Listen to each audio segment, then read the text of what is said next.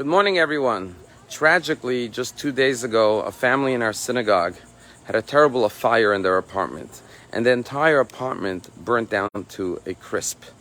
But thank God, the mother, her elderly mother, and her 2 children survived and were unscathed by the fire.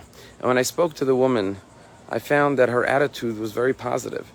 She did not focus on the fact that she lost all of her possessions, but she focused on the fact that she and her mother and her 2 children survived. And now we could always rebuild, she said. And indeed, our synagogue is helping her rebuild her life now.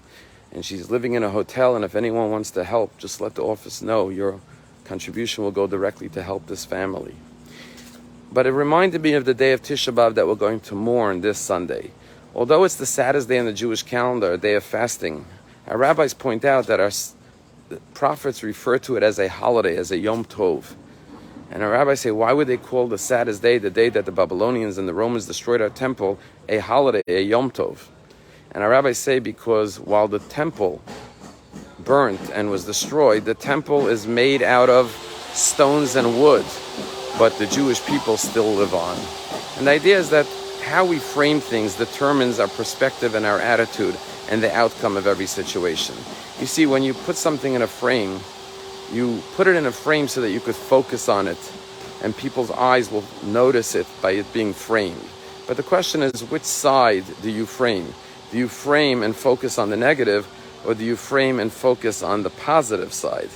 And like the rabbis point out, even the most saddest tragedy, the destruction of the temple, there's always a positive side to it that you could view. Like this woman whose apartment burnt down, and say, thank God we're okay. Thank God our children are here. Thank God the Jewish nation lives on. And if we look at the positive, ultimately we will overcome the negative.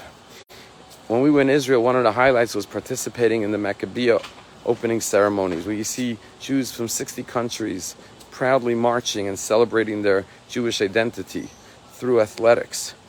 And one of the people who participated in the Maccabeah games was an 86-year-old man by the name of Shaul Ladany. Shaul Ladany is a professor at Ben Gurion University in engineering. Not only is he a professor, but he's the chairman of the engineering department. But he's also a tremendous athlete.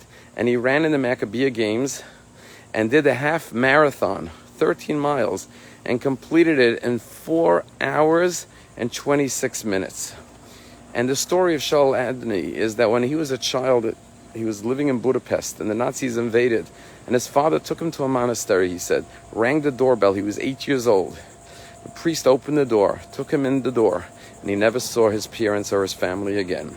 He survived in the monastery, but then he was taken to Bergen-Belsen. And in Bergen-Belsen, he managed to survive the starvation, the suffering, and the disease. And he described seeing a little tomato patch growing beyond the barbed wires, and his eyes were popping out because he couldn't reach these tomatoes right beyond the barbed wires.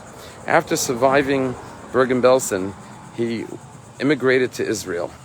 And as an athlete, he was sent by Israel to represent Israel in the 1968 Olympics in Mexico City, where he won the 50-mile walk, power walk, and won a trophy for that, completing it in about 7.5 hours.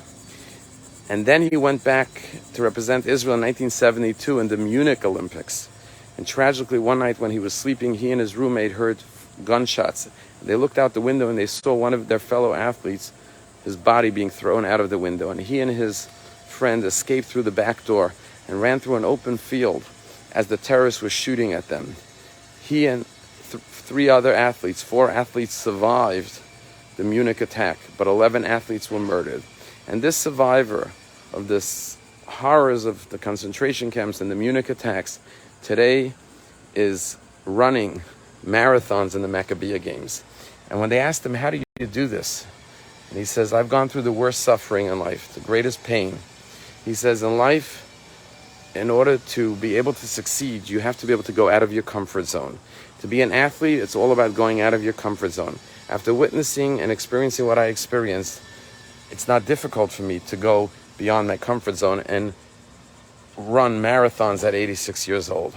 And that's the idea of always seeing the positive in every situation, never allowing the struggles of life to defeat us, but always rising up, overcoming them by putting into focus and framing the positive aspects. Have a wonderful day.